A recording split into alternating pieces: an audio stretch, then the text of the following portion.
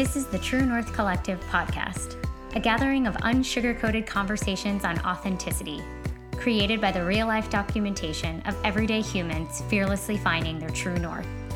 Welcome to Season 4 of the podcast. Hi, I'm Rachel. I really miss leotards from American Apparel. My new favorite way to emotionally release is to ride my bike and scream really loudly or sing at the top of my lungs. And wearing hoops makes me feel sexy as hell. Hi, I'm Christina. I once drank champagne from the real Stanley Cup. I once caught a barracuda deep sea fishing on a line, like without a rod. And I'm easily manipulated in the presence of tacos and a cold Corona. Hi, I'm Janelle. 5% of my day is spent cleaning dirt out of my fingernails. I think most restaurants are overrated and overpriced. And I now wear my cell phone around my neck like Flava Flav wore his clock. And we are your hosts of the True North Collective podcast. Christina, you've lived life. Damn. How do you catch a barracuda without a line, a fishing pole? Like they run the line off the back of a boat and you pull it in. You're wearing gloves, but you pull it in, literally the line, like by hand. Oh my gosh. How big was it? I don't know that that's a specific strategy for catching a barracuda or just whatever happens. It's like this line without a pole. Yeah. How big was it? It was like this big. Yeah. So it wasn't like, ginormous. Yeah. Did you hold it afterwards? Yeah. We have. Oh my gosh, that's so cool. Yeah, it was a long time ago. It was pretty wild. Where did you do that? That was on a deep sea fishing kind of excursion, I guess, in Aruba. Off the coast. So cool. I come from a line of people who love to fish. My grandmother caught oh gosh, now I'm going to forget because it's too early. But I have her fish. They used to stuff them. And they were fishing for tarpon. And they were fishing and her pole broke and she grabbed the line and fought the fish and pulled the fish in with her bare hands, which is like, I'm like, maybe she had gloves on, but this story as it gets passed down is like with her like fingers, So I have the fish. It's pretty cool. Yeah, we love fishing, like lake fishing up here. Yeah. We do a lot. I will say out of everyone in my immediate family here, I think I'm still the winner of catching the biggest fish. That's amazing. That's awesome. You have to be patient. Mm-hmm. Okay, is the line, it's like actual fishing line, like that thin that you're pulling in, or is it thicker when you're... For the barracuda? Yeah. Oh, it was, I'm sure it was much thicker. Okay. It was fishing line, but it would have been thick fishing line, I'm sure. Yeah. I'm picturing, I'm like, dang, how do you even hold on? Even with gloves, I feel it would just slip through my hands.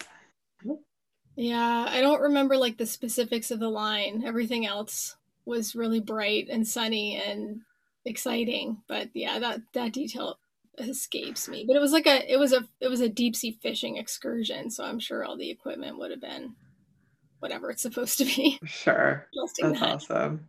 And then the Stanley Cup. I want to hear the Stanley Cup story. How are you drinking champs out of the cup? So it was the year a long time ago that the Dallas Stars won the cup when Mike Modano was still playing on that team. And I was doing my undergrad at University of Toronto, and through the work that I did as a residence don, we knew the psychologist, the sports psychologist. We shared that in common with the Dallas Stars. So he worked with the team, and he also worked with us on a bunch of different things. And so one of the things that got to happen was when they won the cup that year, he got to have it at his house for a weekend. And so I was part of the crew, and it really has nothing to do with me. It's about one of his best friends was our boss. And so he was invited to come see the cup. And so he brought us with him. So a group of us went, and it was pretty amazing. As a Canadian, and at the time as a hockey player too. That was pretty wild. That's amazing. We got to go hang out for a whole afternoon with the cup and its bodyguards, and they poured champagne in it, and we drank champagne out of it, and was wild. I'll never forget that. That's So cool. Yeah. fun. And you play hockey? Yeah, I did. I learned how to skate like late in life because I actually grew up in the States. I'm Canadian, but I grew up down south in Texas. And so I didn't really learn how to skate properly, honestly, till I was probably like 18 or 19 years old. And it was playing hockey is how I learned how to skate. So I can only skate hockey skating. I can't skate any other way. And I played all through my 20s, basically. So cool. Yeah. Where in Texas? Yeah, that's what I was going to ask. I grew up in like Grand Prairie, Arlington, so between Dallas and Fort Worth. I just moved from Dallas, so it's so funny. I lived there for 3 years. Elementary school is in Grand Prairie, and then I went to high school for a year, the 9th grade, and it was in Fort Worth, I think, closer to. It was a long drive. And then we moved back to Canada, and I started the 10th grade here, grade 10. Got it. Whenever anyone says Fort Worth, all I think of is Bill and Bob's. Yeah, dancing. We went. That's where I visited Rachel once in Dallas, and we just hoed out at Billy Bob's. I don't know if you ever went there. It's like the line. It's right. It's like it's a big venue right by the Stockyards. Oh, I know where the Stockyards are. No, because I mean, I wouldn't have done like probably those kinds of fun things because I was 14 when I left. So I have there's a woman that I worked with whose dad was an announcer. I'm sure her name's Susan. Well, no, she's married. That's her married name now. So I don't know what her like original name was, or her original last name. But her dad was an announcer for for hockey at the NHL. And so she also drank from the Stanley Cup, and she used to work with me in advertising. And that was always the random fact that she gave, was that she drank out of the Stanley Cup. It was so funny. Yeah, people don't tend to expect that one from me. So yeah, hang on to that one. It's so cool. I love it. Sometimes I'm like, I think I need to do more things just to get more random facts from the podcast. It's just like, how do I do something to get this random fact that I can drop at the beginning of the episode? There's like some networking involved there. Like I've had lots of wild experiences that are really just, I don't know how I found myself in these situations sometimes. Just happens. I love it. Yeah. From like traveling and just being willing to do different things and put yourself out there for sure. Different jobs. Totally. Should we introduce you? Sure. I wanted to talk about one of my favorite products. Yes, you've heard me talk about it before. It is Whoop, and Whoop is a wearable like no other. It provides you with data on your recovery, on your sleep, on your strain, and not just the physical strain that you're doing when you're working out, but the strain throughout the day, and that includes psychological strain because stress is real, people, and it does take a toll on your body.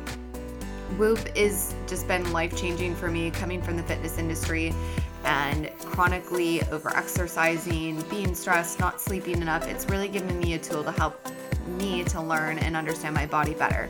If you're interested in getting your first month of Whoop free and a free Whoop strap, we will drop a link in the show notes, and you can do that via the referral code. Happy whooping, and we'll jump back into the podcast. All right. So, other than being a hockey playing Texas Canadian badass, I'm going to say badass because all the stories you told us have been really cool. Christina Crowe is a Canadian registered psychotherapist, an entrepreneur, and a relentless mental health advocate. Christina founded Dig a Little Deeper Psychotherapy and Counseling in 2015, which has grown into a modern self-managed group practice with 9 other psychotherapists and counselors. Christina maintains her own private practice and provides clinical supervision to graduate counseling interns and currently practicing therapists. To help create more accessible services, Christina also partners with local organizations providing free psychotherapy for some of our most vulnerable community members. Christina's creative outlets are many, but most recently include making entertaining and educational TikTok videos about ADHD, which I'm like, I feel like we need to dive into that one. And I want to go on TikTok right now and see. And one of the most misunderstood conditions and mental health. So welcome to the podcast. Thank Welcome, you. Christina. Thanks for having me. So we like to kick off, and we got into a little bit of your past, which I love, but what does it look like to be Christina today? Wow, like a day in the life of. I spend probably a lot of my time like one-on-one with people during the days. Like I have my client sessions booked that went from being in person in an office a year ago to mostly online. There's a few one-on-one sessions I'm doing in person again now.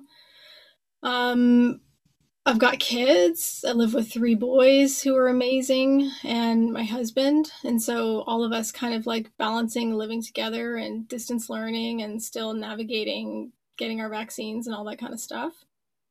2 dogs, a cat, a frog are in my house as well. So it's busy, but we're used to it. And then I also manage this like amazing group of dedicated therapists and counselors and coaches. And so there's 11 of us right now. And I think in the US, when you see groups like this, we're often referred to as like a collective. And so they're not employees. We're a group of like-minded people who I think very similarly about therapy and what we should and shouldn't be doing. And so we work together in a way that I think seeks to help each other develop all of our strengths. I don't micromanage how anybody does anything. Like we have to make sure we do our legal and ethical obligations, but the idea is that you're free to kind of really develop yourself in the direction that you want to go, and that we all actually support each other. We want that. So that's a lot of fun. But like, you know, when you have your own business, I'm a worker, I'm an owner, I'm HR, I'm finance, I'm IT, I'm marketing, I'm advertising, and I don't have a lot of agency support. So I have 0. So, you know, I do what I can to do all the things that need to be done, but not be totally consumed and buried by it. So if I work on any boundaries at all, they're work boundaries. Right? Yeah. So I ran a fitness studio in my younger 20s, and like same thing, we really didn't outsource anything. That's actually how Rachel and I met. And now I've had this wild journey, but now that like I'm getting back into the workforce, boundaries. And right when you said it, I'm like, I have not realized how little boundaries I've had in like the workplace and how detrimental it has been to like my well-being, my mental health. And even like starting after I basically took a couple months off because I was laid off and traveled around and whatnot. But now like I've started to work again, and I'm like, oh, you can like feel the contrast too. And it's almost scary. Like I feel like I'm having a response to it in some ways. And I really had to calm myself down and be like, just set boundaries. Like, you're okay. You're okay. You're not going to like lose yourself in this again. So that's been a really interesting experience. And I can really relate to the business owner piece of just trying to do it all. And, you know, you have to stop at some point. There's the parts you love, and then the parts you have to do that you don't love, but they're a necessary part of the business. And then so for me, I love therapy and like all things mental health. So that's also my area of hyper focus. So I get a lot from it. So it's really quite a discipline to have boundaries from the thing that you love, and that also feeds you so you can have balance in your life and pay attention to the things that need to be paid attention to, right?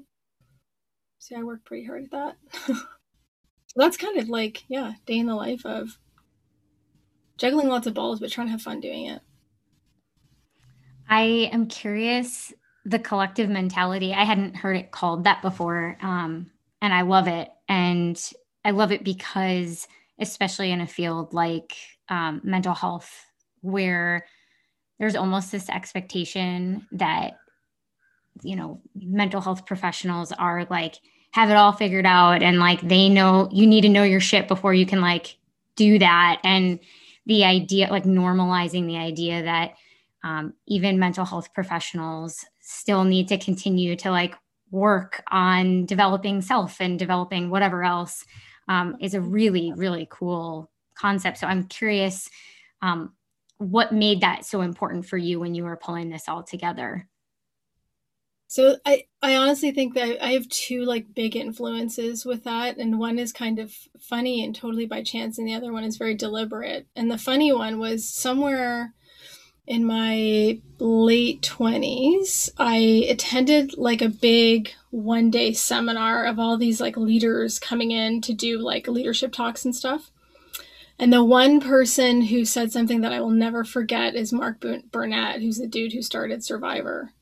And he talked about his early days of like couch surfing and being homeless and trying to pitch this series and had this idea. Like there was no reality TV back then. And he was turned down all over the place. And he said, you know, if you need to have 10 things figured out to move forward and do something, you don't have to wait until you have all 10 things figured out. If you've got 5, go. And I was like, oh my God, this is it, right? And I'm really grateful that I heard that when I was young and I was impressionable and really open to that kind of messaging, because it really set me up for a series of making a lot of moves that it was okay for me. I suddenly was really comfortable with uncertainty, and I didn't have the discomfort that I think a lot of people do have. So my, thinking about life as an experiment, and I use that a lot with clients when I'm working with them. It's like, if it's too overwhelming to think about trying this change, like, let's just do it for a week and see what happens, and we'll take it up, or 2 weeks. Like, that's a pretty short commitment, right? And so that was one thing. And then the second thing was probably 6 years ago or so, I read this book called Reinventing Organizations by Frederick Laloux, who's a European, who talks about the consciousness of organizations, going from command and control, this is your job, like lickety split, stamp, it's very clear, you go do it, and you don't question it, all the way up to different types of organizations that are raising their level of consciousness collectively, in a sense that it's not about controlling the output of employees' work. It's about creating an environment where people are naturally engaged to bring their best and to create something really cool together. And so when the book blows my mind, and he blows me away, and watching his YouTube videos was such a pivotal point in where I was developmentally. Like, I was an employee at the time. And so moving from being an employee to an entrepreneur was really, that was something that really gave me the courage, because that's what formed it. So this level of consciousness it's called teal. So they're colored as you move up this ladder. And so what I'm trying to do is run a teal organization, which is an organization of people where I'm not, there's a lot of freedom, but with freedom comes responsibility. And so we help each other grow. Does that make sense? I mean, I probably can't explain it the way he does, but it's an ideal I definitely aspire to. It makes perfect sense to me. And I love that there is a book that somebody has done research on that I'm going to now go buy like today because I am a certified life coach. I've been doing that for about 5 years. I have a few different certifications, and I'm still very young. But I can resonate a lot to what you're saying about the hyper-focused passion, and just like, this is what I'm here to do. It's one of the big things I'm here to do. And specifically, I have been super passionate about people-led organizations, or organizations that say they're people-led. Again, I was in advertising, which really worked at how do we promote a brand from the outside in? And I started working at agencies that were like kind of starting to scratch the surface back in like the early 2000s of like, what about the inside out? And that kind of led me to organizations that really did say that they cared about their people more than anyone has. And even in those organizations, it's very clunky. And so one of the areas of passion that I have is, how can I bring life coaching to an organization who wants to be all those things that you're saying, wants to be conscious, says that they're people-led, but haven't totally figured out how to bridge that gap to trust their employees to be whole, resourceful, creative. And that is what a lot of coaching is. And so I'm kind of in early conversations with particular advertising agencies, just because I have a background in it. So I feel like there's an easy language drop in. but to actually support companies in being more conscious through their biggest resource. Yeah, because I guess the fear is that if you encourage people to develop themselves, that they'll develop themselves away from the objective of the organization. And so based on that, it's a fear-based response then to control what people do and to try and strong arm their development in the way you think it should go. And, the inverse is true, actually. And so, so we have like an incredibly low turnover rate, and people want to stay because I'm not telling them what to do. And we're all feeling really quite actualized together, which is a nice place to be, right? It's this concept of servant leadership, which is much more European. So finding Frederick's book opened me up to European leadership literature, which is remarkably different from North American leadership literature. And I like both. And there's a lot to be gained from North American stuff. Don't get me wrong. It resonates with me in like Simon Sinek's work, like the leaders eat last concept. So I've always been a like among the people, shoulder to shoulder leader. Definitely a leader, but with people. I've never wanted to be a command and control. I'd be fired from organizations like that, right? Couldn't do it. Couldn't be a teacher, couldn't be a cop. Yeah, it's interesting. Janelle and I have had conversations as she's been kind of throwing her name in the mix all over the place, finding jobs all over the place. And we were talking about how so many organizations say that they want like innovation or they want, different thought processes. But then when you go to apply for a job, they are like, actually, we want you to just fit into, like, we want this to be as easy for us as possible.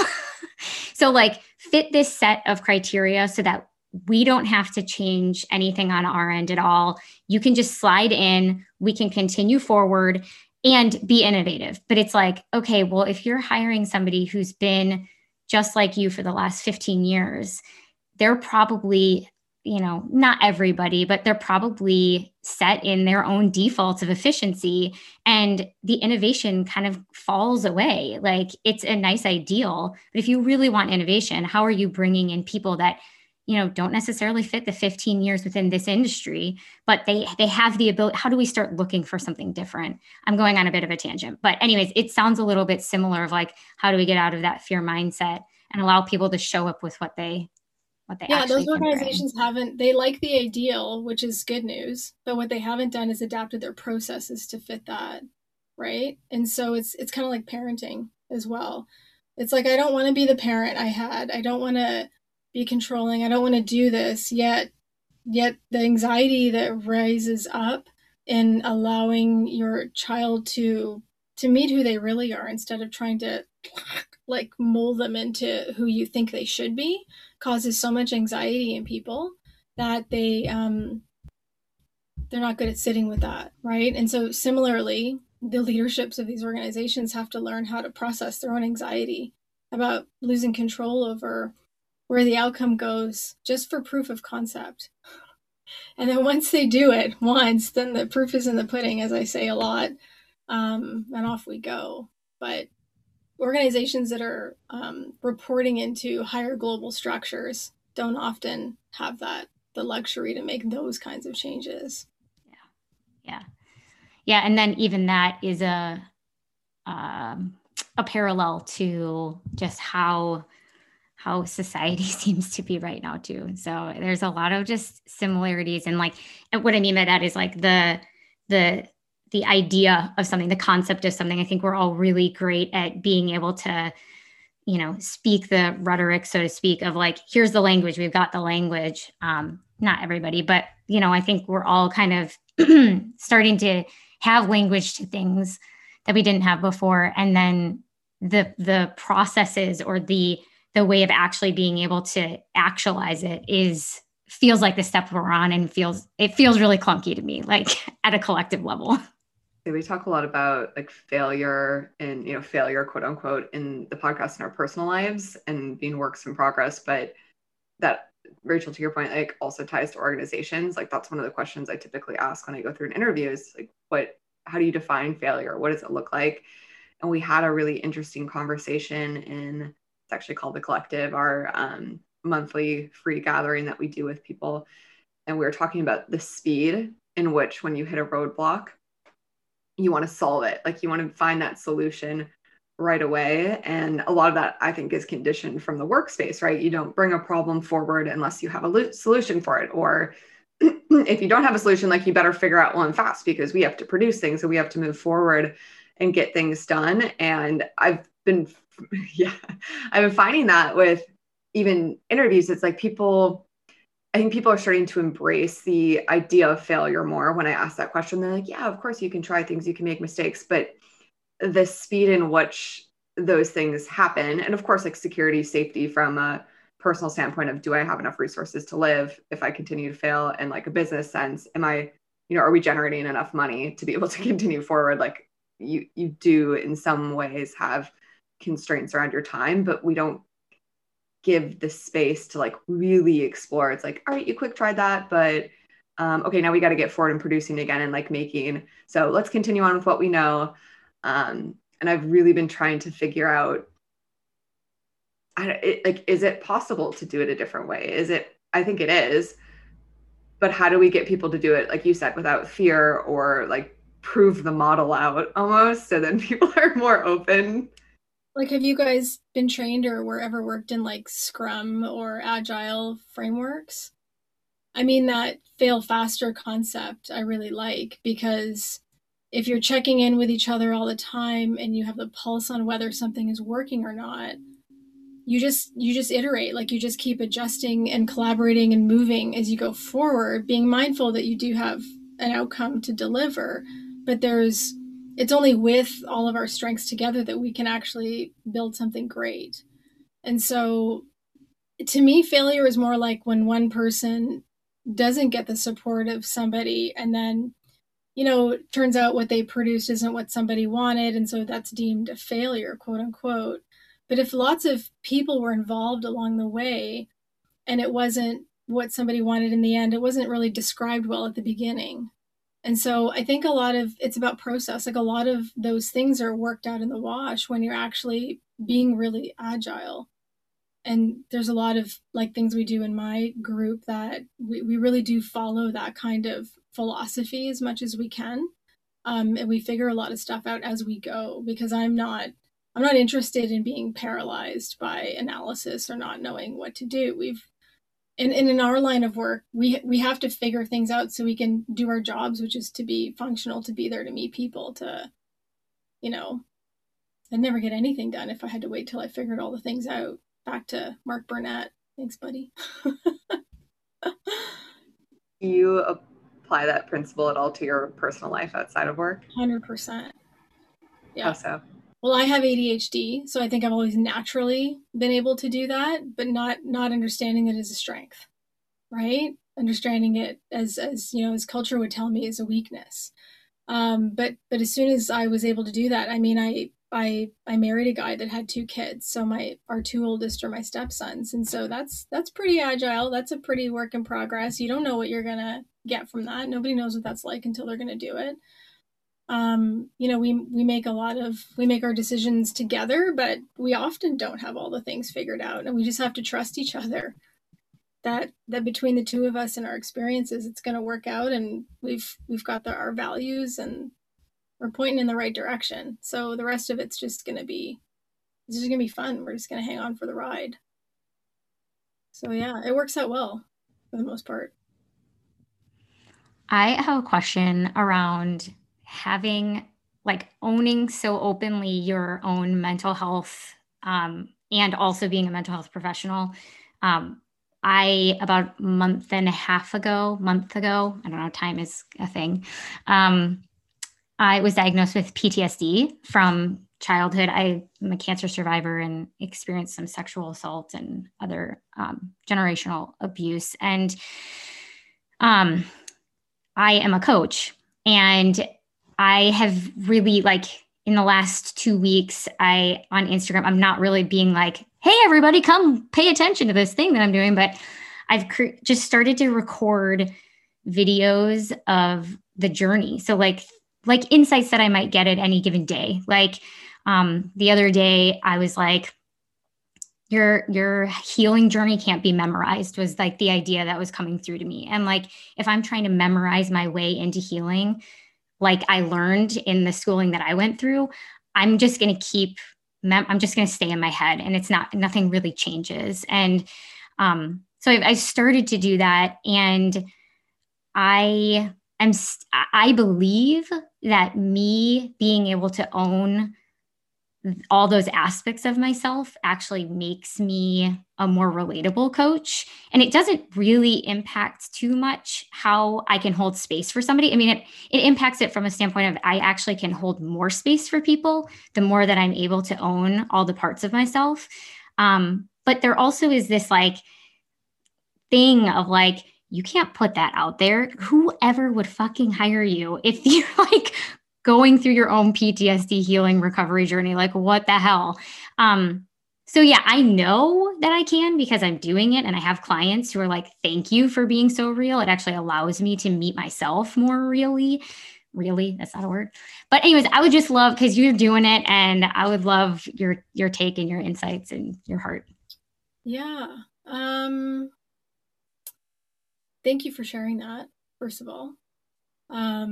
Because I know, like, so before I was a therapist, I spent like 20 years in the corporate world. So I understand the stigma and the idea of crafting an image that you put out there, right? That is that you've got to be the product already of what, you're trying to sell, for sure.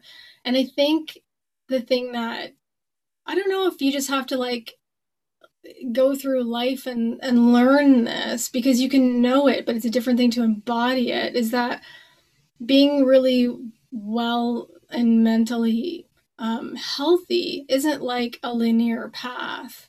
And it's not like one day you've arrived and now you're mentally healthy. It's just like an everyday thing you do. Like if you want to keep your teeth, you should brush and floss on the daily. I don't know if you have to floss daily, really, but you know what I mean. Yes, you do. Yes, you do. And that'll prevent you from losing them, when you're 75 probably, or 80. And so we just do that. Like we just take that for granted that that's what we do. Someone taught us to do some, if we're lucky, not everyone gets taught to do that when they're young. And then off you go. And so the same things apply to mental health. So it's not like if you have a bad day, you're suddenly mentally ill. And I also agree that it's not like if you have a quote unquote something that's an official diagnosis, that means you even have mental illness. It means you've got brown hair, and so you do all the things you do to maintain brown hair. Like it's just part of our makeup, an organic part of being a human in the world is kind of traumatic from the day we're born, right? And so you ebb and flow. And then what makes the difference is what you do with all that stuff, the community you have around you, the kind of supports and the quality of the connections that you have. And a lot of us go through periods of time when those are not good. And that's when we end up with lingering traumas that we can't quite figure out what's holding us back or what's got our feet in the quicksand type of thing.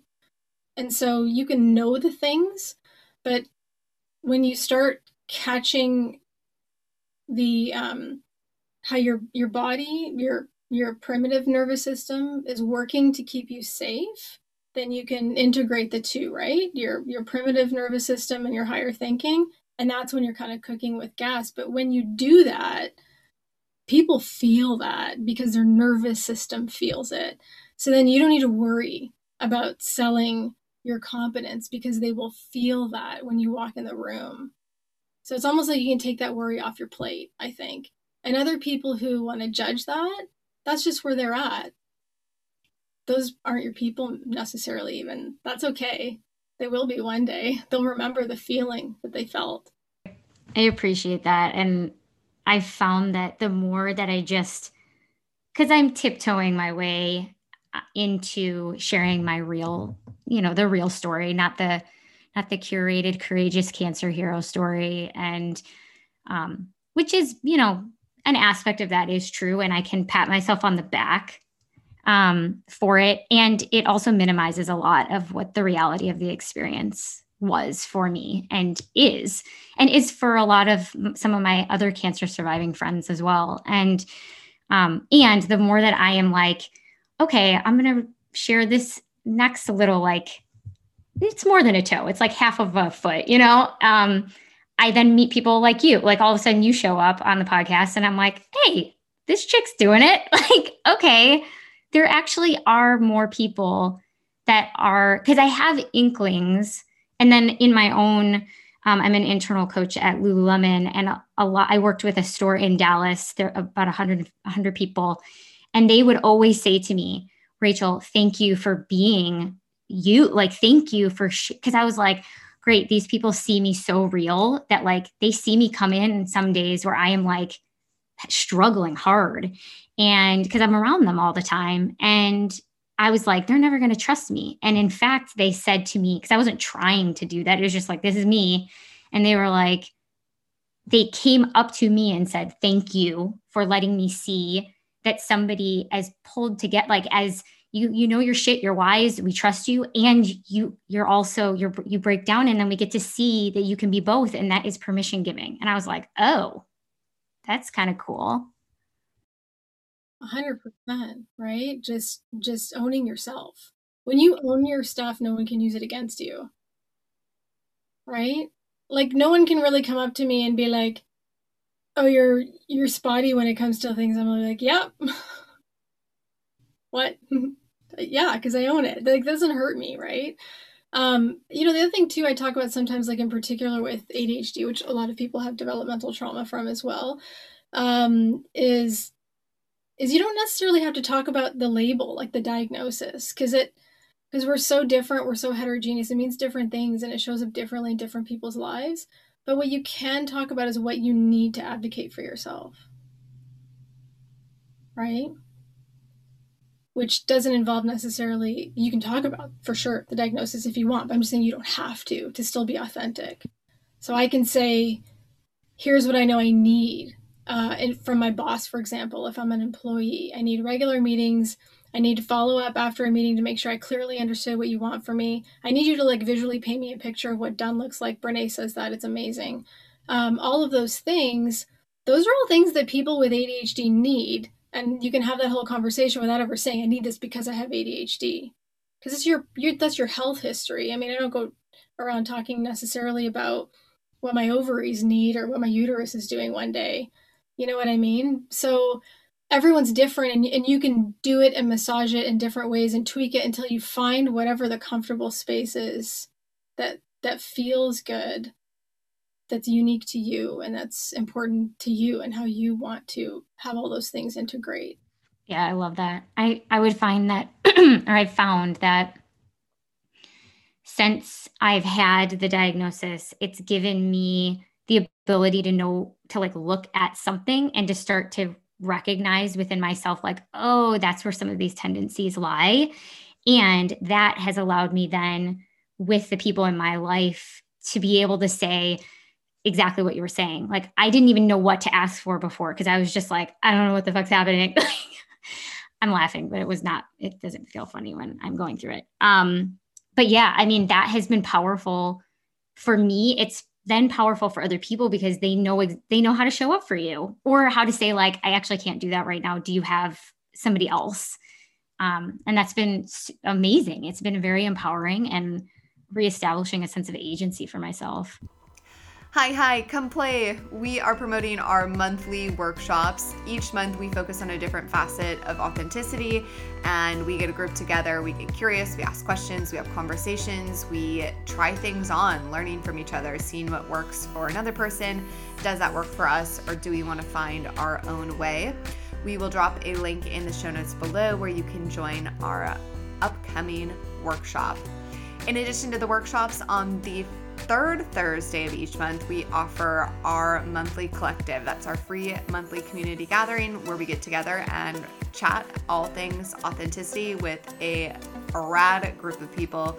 We would love to see you there. All right, let's jump back in.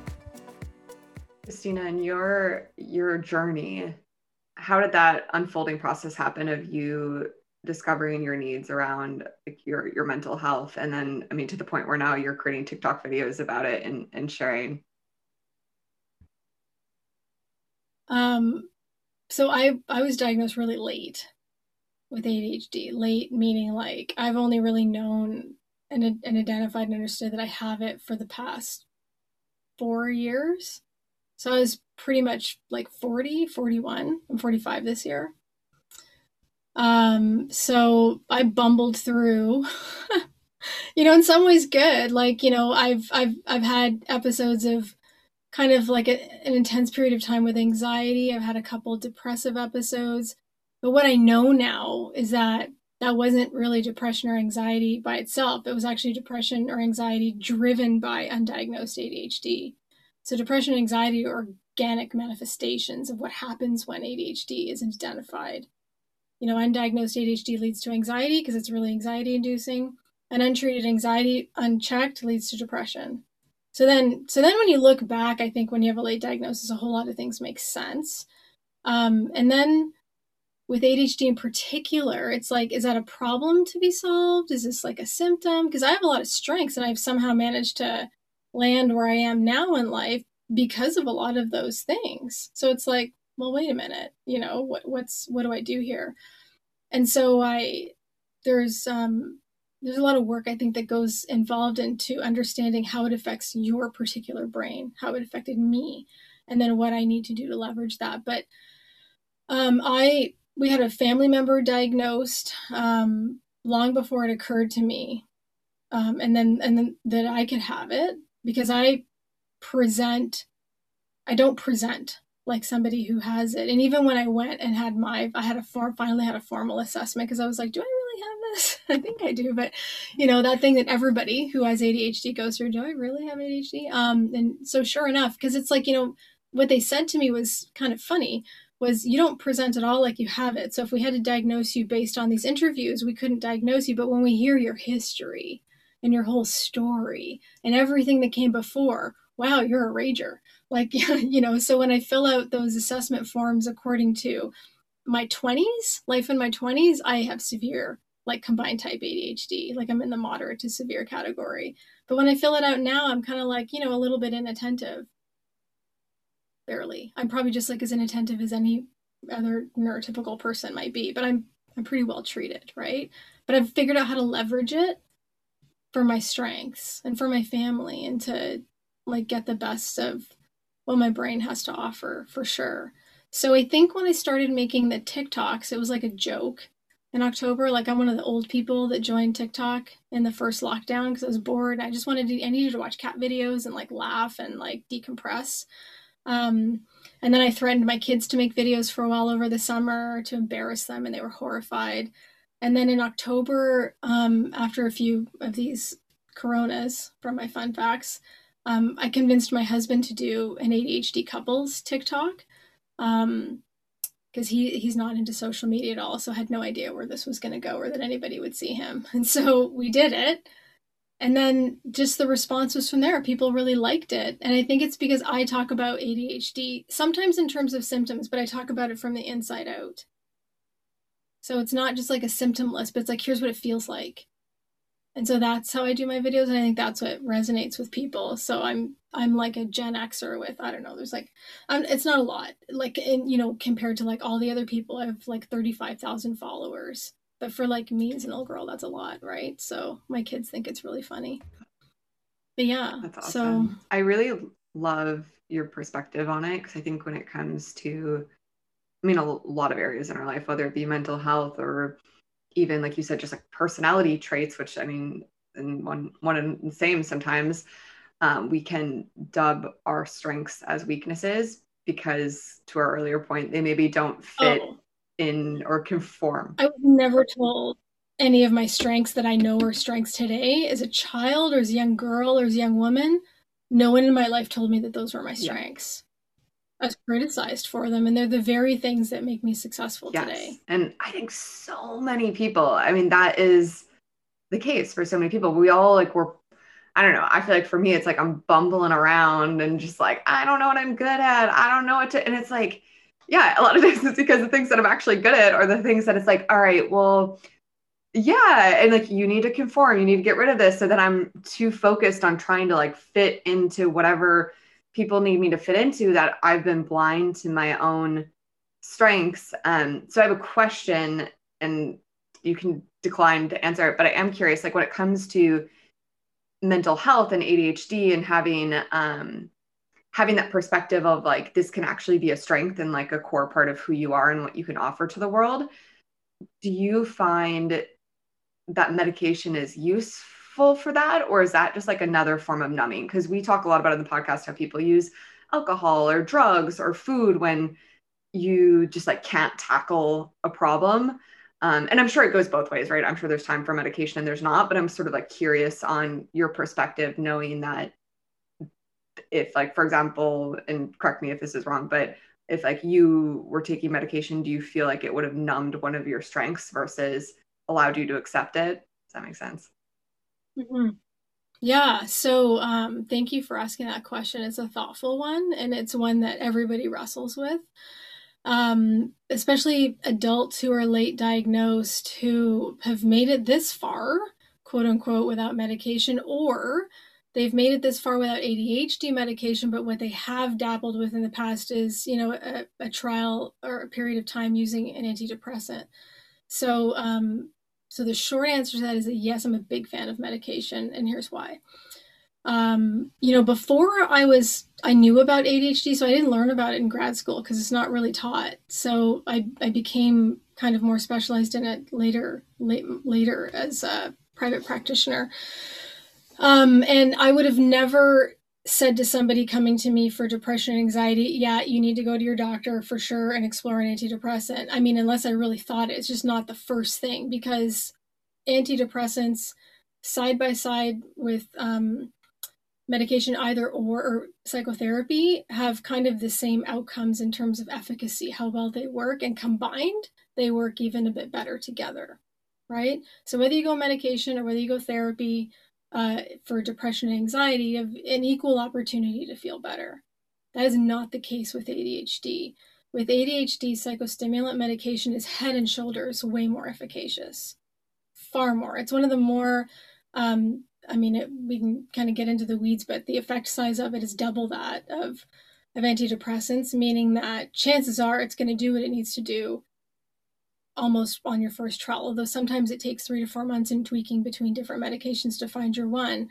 But whereas antidepressants will kind of take you to a baseline because you don't want to feel those lows and those sadness for as long as you do, you can't selectively numb emotions. And so it kind of numbs, and I don't even like the word numb. It just evens out all of them. So it evens out the joy, it evens out the sadness. So you can kind of get your bearings and catch a breath, which you need to do to be able to do the work, right? And so if you need to have that, please go get it. Because we don't need to suffer any more than we're already suffering in this life. And just because you go on an antidepressant for a period of time doesn't mean you're going to be on it forever. Some people do need to be, but some people can go on for a year and come off because they've done the therapy now. They've learned what to look for so they don't fall into that hole again, or that they get help sooner. That's the idea. With psychostimulants, it's not like you have to take it for 3 months to know if it's working and you feel like crap in the meantime and you have all these crazy side effects. Like you kind of know in the first week, almost in the first hour, whether it's going to work. And the side effects are like very specific to deal with. And for the most part, it works right away. So there's not a numbing. I think sometimes people are treated with an antidepressant and they have ADHD. And that's not what we want an ADHD brain to be on. If you've got a concurrent mood disorder, like not just as a result of having ADHD, but actual ADHD and depression side by side, you might need both, or you might need a different strategy. And people can really trust if they're seeing an ADHD specialist what to do. But ADHD medicine does not numb a strength. What it does is allows you to get all your nonsense stuff out of the way so that you can experience your strength, right? It helps you untie your hands from behind your back. So it doesn't change who you are. It allows who you are to introduce itself to the world. And it's a really big difference. I Thank you for sharing that. That makes sense. It absolutely does. Because I definitely have like a connotation with medication, but I also don't spend a lot of time thinking about medication. Luckily, I guess. Yeah, ADHD untreated has a mortality rate that is, I think the average is it shaves between 10 and 20 years off your life expectancy, and it's double for women than it is for men. And so it's serious, and untreated ADHD leading to other comorbidities like depression, anxiety, and the fatality in depression is potential suicide. And then there's risky decision making and impulsivity, distracted driving, car wrecks, all kinds of shit that is a result, addiction is a result of untreated ADHD. Like, it's a major public health problem. So not taking medication for ADHD is ignoring all of those side effects that are natural consequences of untreated ADHD. So part of the time blindness problem with ADHD is we don't want to do today to affect something in the future. And so it's kind of like, yeah, you can go freewheeling and spinning and doing your thing, but if ultimately you want to do it for as long as possible, then you might want to consider you just got to manage that stuff.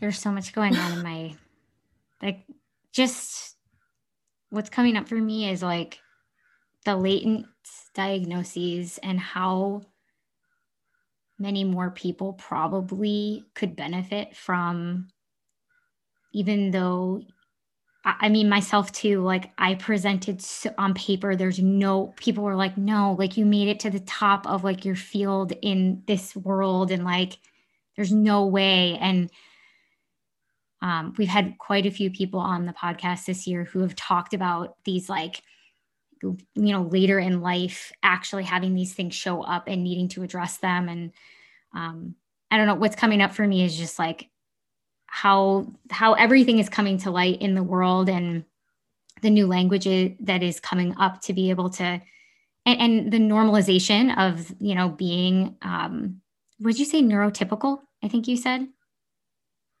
Yeah. So neurotypical versus, which is, so the data loosely says about 80% of the world is neurotypical. Okay.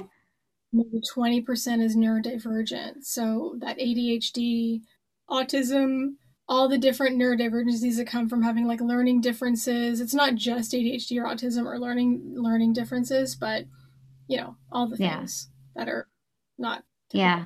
And when you spoke earlier about you could have a diagnosis, but it might not be at full-blown mental illness, would you say that the 20% is kind of the full, like the actual mental illness, and that a diagnosis could still exist within the 80%? Oh, like, so everybody. Yes, this is what, yes. Have yes. Oh, yeah.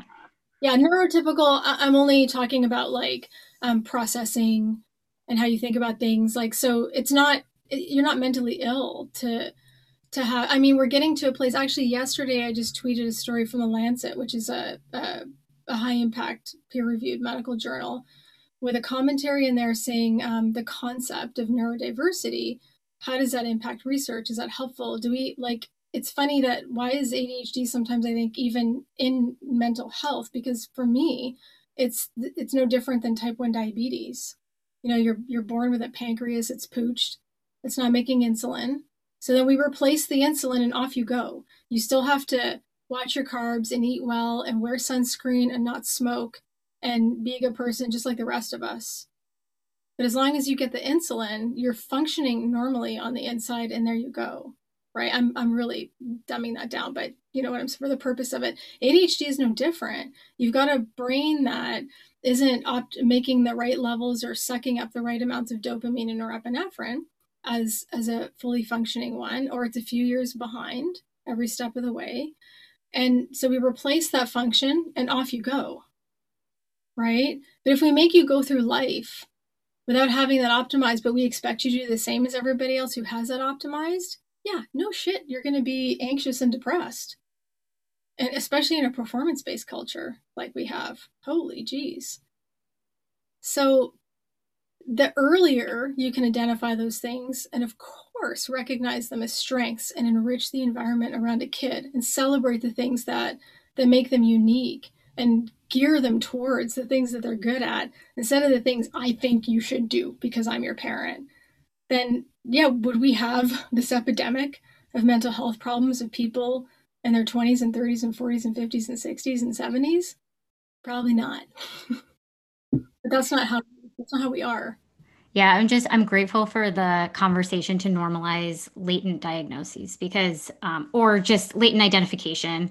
I'm 38, so, I spent a good portion of my, young professional career being successful. And then, so not only normalizing the latent identification, but also then within the space of like, I need to grieve a lot of, the decisions and the way that I experienced my life during that time without having that identification. And, also inviting myself to like make a note that like, hey, at some point when it feels right, also look at, what you gained from having the experience that you did. And I can't leapfrog that yet. I can a little bit, I can kind of see it, but if I just go straight to that, I kind of bypass a lot of the grieving that I really am in. But I love the invitation of being able to know that there was a gift in that too. Oh, so much of a gift. I mean, I think I can share of 2 episodes of depression that I had. One was postpartum, and I took an antidepressant there, and it made a huge difference. And I knew I needed to do that, and it wasn't even about me. It was about being able to be there for my family. And so that was a different experience than another time I experienced depression when I did not take medication when I could have, because I knew I needed to be depressed. And I did not experience joy during that time because there was good things happening too, but I needed to slow down and I needed to figure out how the F did I end up in this position? What the clusterfuck was my life? Sorry, not being consistent there with my swearing. And how do I make sure this never happens again? And so I spent about a year in that space, but I was very conscious. It was the first time in my life I was really mindful. And I was like, I never want to find myself in this position again. So I need to figure out what went wrong. And I knew that I knew that was just something therapeutic for me. And that was the first time I went to therapy as well. So I made it all the way to like 29 before I experienced therapy. The one thing I tell young people that I see right now is like, I was so old. I feel like I see teenagers sometimes now and I'm like, dude, like you have no idea how amazing it is that, your parents are helping to provide this experience for you now, because even if we don't get where we want to get now, you can do this. This is something you can access for the rest of your life. Holy jeez, I'm so jealous for my younger self. Anyway, I digress. But the point being that it's okay to really thoughtfully consider what you might need from an experience, because the human condition is both beautiful and painful, and we experience the pain, and it's just part of being human, and to be able to embrace that and to know that there's something forward in you, and that all the things that I went through in my life, they're what make me a great therapist now, because I can see people, and that's what we want to be connected. We want to see each other, right? And so did I know when I was in the bowels of despair that I would ever have this? Or no, you can't know. So you just have to, there has to be part of you that's willing to hope that it's still in front of you. And if you have that, then you'll figure it out. I was chatting with a friend on purpose, which we talk a lot about. Everyone wants to find their purpose. They want to know what they want to do with their life. And one of the things that I had personally, because I kind of feel that way, I'm like, I still don't fully really, does anyone, I don't know, but I'm wrestling with the concept of like, what, people feel so called to do something, and I'm like, I don't know. But I think that's part of it, right? Is like what I've started to flip is I'm about to be 30, so like I'm still early on in my life, and I'm like, I think there's just like, you have to have more experiences sometimes in your story before you can get there. And like, we are trying to rush it. And it is. It's like, yeah, having a stint of depression or having this happen to you, like you don't need to know what your purpose is in your 20s. And I think we've kind of, I mean, not really at any point, or it changes. I mean, there's so many things. I'm just like, okay. I'm like, I just keep telling myself, I'm like, you will experience things and it will continue to unfold. And eventually, whatever the Steve Jobs quote, right? You'll start to look and the dots will start to connect and it'll be like, oh, this is what I'm called to do now. But I might be in the middle of that story still. And it's not time to know yet, and I'm not patient all the time. So I would like to know what I need to do with my life, but I'm really trying to be like, it's okay. Like you're in the story still and you always will be, but you just don't have enough data or you're still in the experiment. It's not time to have an answer or solution. I think also the world doesn't necessarily say to us early on, whatever you find joy in doing, that's your thing. Because when you're young, what you find joy in doing isn't necessarily something that the grown-ups see translating into a job that's going to pay for you, so you're off their payroll one day, right?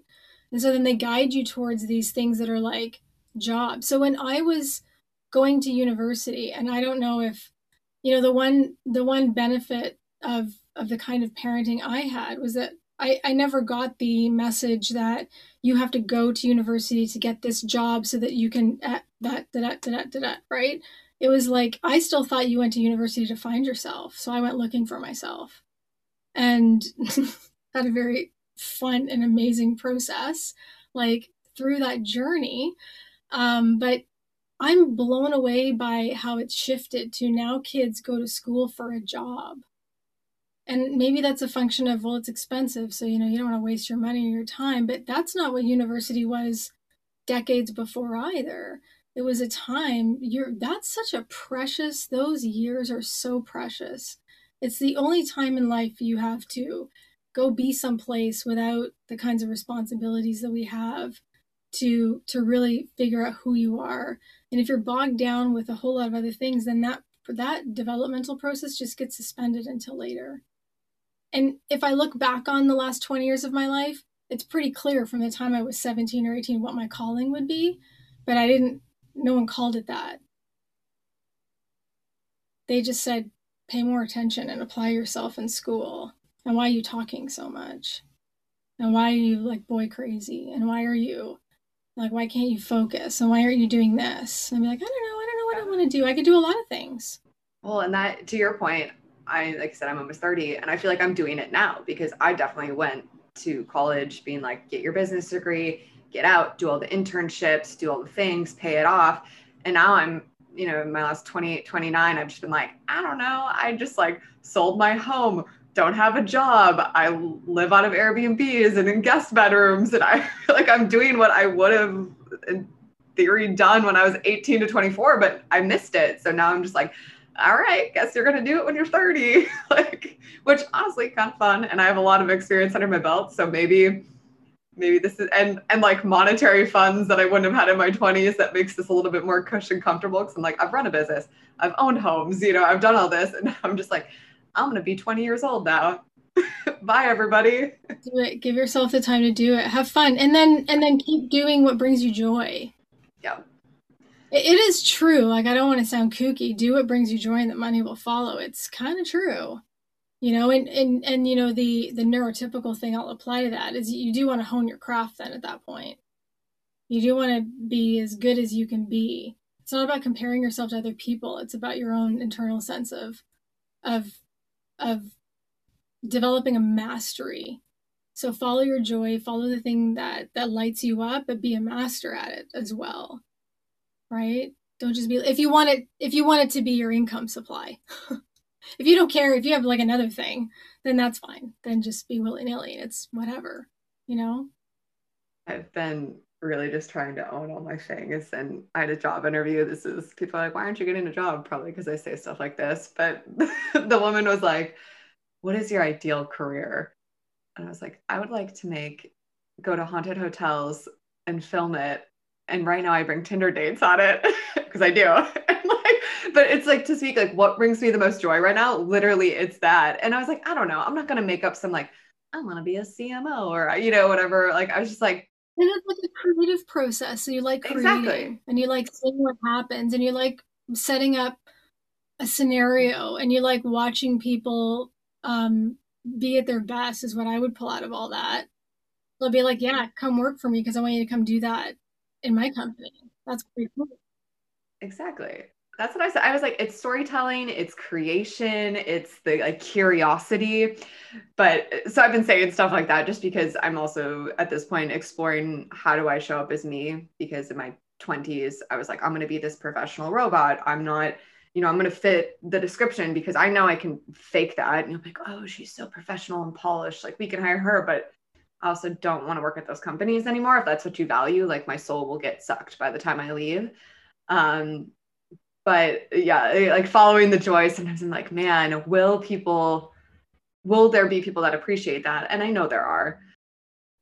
But it's like following the joy, but learning how to use their words to describe the outcome of what you do is the thing to pair with it. Yes. And I'm probably missing that part because I'm still just like, well, here I am. Because what you kind of describe is you can think on your feet, you can jump into a situation and survive. You're probably great in front of a room, doing a presentation, pitching something, all of those kinds of things. That's what those are the transferable skills from what you described. Yours sounds more fun than doing a presentation in front of a room. Or maybe you're just saying the absolute unfiltered truth because you don't actually want to work at those places. I think that I know this might be a little self-sabotage. It's probably true. I've been not self-sabotage. That's that's self-care. Yeah. There's the coach. Oh, exactly. Well, like I said, I think it's also, can someone see value in the things that don't seem valuable in the typical corporate space? If someone is like, oh, that's cool, and there are assets there, and yes, I do need to communicate them on my own if I am truly trying to go there. But I'm so sick of proving myself. This is a whole tangent, but sick of like proving myself to people. Whereas it's been interesting because I've started to do freelance work and it's really refreshing where it's relationship first, where I'm meeting these people and like they kind of know me. We maybe have been at a couple networking events, and then all of a sudden, for example, I was just talking to someone and she's like, what have you been up to? And I'm like, oh, I'm doing like a couple websites for people. And she's like, I need a website. You want to do mine? And I'm like, sure. And we were meeting and going over it. And she has no idea my background, right? Just because she likes me and like, can see something in me, she'd agreed to work with me. And we were talking about it. And I'm like, yeah, well, I did marketing at like a tech startup. I worked at, MindBody, which she's doing like a dance fitness thing. And I also own my own business. And she's like, oh, so you really know your stuff. And I'm like, oh yeah. Like, I don't even like think to say those things, right? Because it's just like, well, I know I can do it. So just like, trust me that I'm telling you I'm capable of doing this. And I feel like my brain thinks that way, but and I don't like, I just don't want to like prove myself. It's just like, I'm telling you I can do it. Trust me that I can. And if I don't do it, you'll learn and we can deal with that. But like, I know I'm capable and I don't really want to have to be like, well, here are all my credentials and all the, Maybe you just kind of like resent all the times in the past that you've had to, like prove yourself to people who were determined to misunderstand your strengths for what they were. Totally. Right? Which is like that's that nervous system. That's that primitive, like your inner cave woman is strong. She is. She's protecting you, right? But does she need to protect you anymore? Is the question. Wow. Maybe. I feel like, am I going to get a bill after this? Thank you, Christina. No, but maybe you can help me with my website. There you go. Gotcha. Yeah, I have to do all that stuff myself. So that's like, I like it and it's a lot of fun, but it's like, it's a lot of work too, right? Yes, it is. Yeah. I appreciate that. Thank you for the coaching. I know we're about at time. Is there anything else here that feels important to share? For me, it's fun talking to you guys because knowing that it's just that reminder that is always it's always been important to me in my life, but just everyone is in the place where they should be in figuring out their process. And we're always, I think, especially as women, which is like the heteronormative way from a gender point of view, like we always are told, we're just given this image of what we're supposed to be chasing.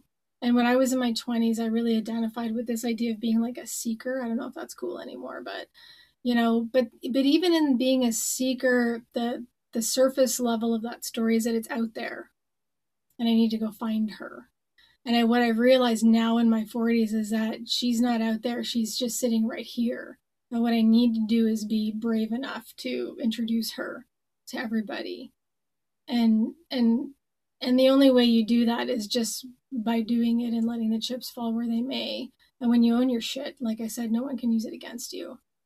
And so that's a lot of work. That's like life work, is actually being proud of who you are rather than, thinking of all the things. And so then, oh, does that mean like, no, you don't have to go strive for anything? No, like I want to do this. So I had to go get the degree.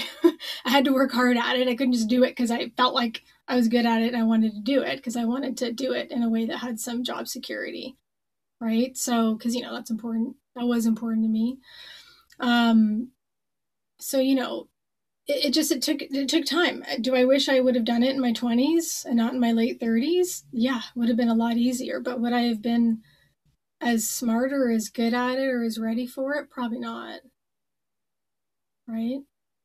So it's okay. It's all okay. It's okay, like, just be in this moment. Yeah,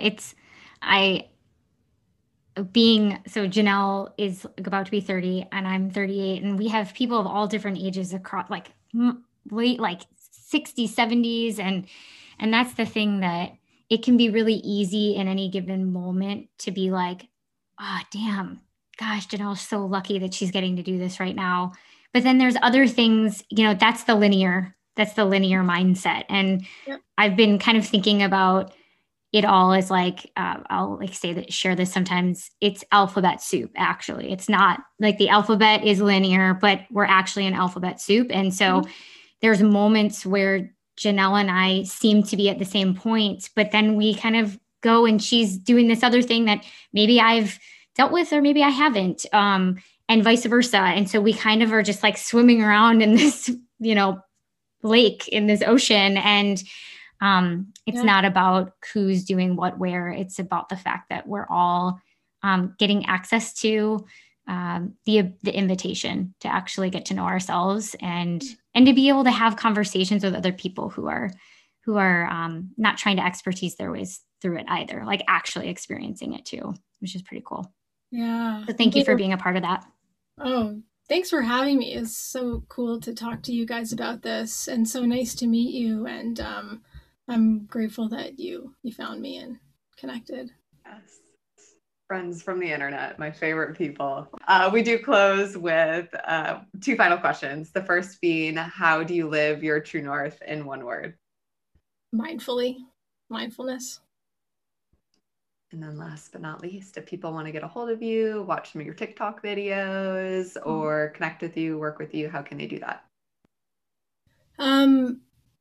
They can connect. So the website is digalittledeeper.ca. And at the bottom of that are all our social media links. But my Instagram is Dig a Little Deeper Therapy. And my TikTok, because I didn't initially join to be a therapist on TikTok, I initially joined to just watch cat videos, is my personal handle, which is Stina905, Stina 905 is my TikTok. So yeah, people can go and laugh at old Gen Xer. I'm actually a Zennial, which I learned from TikTok.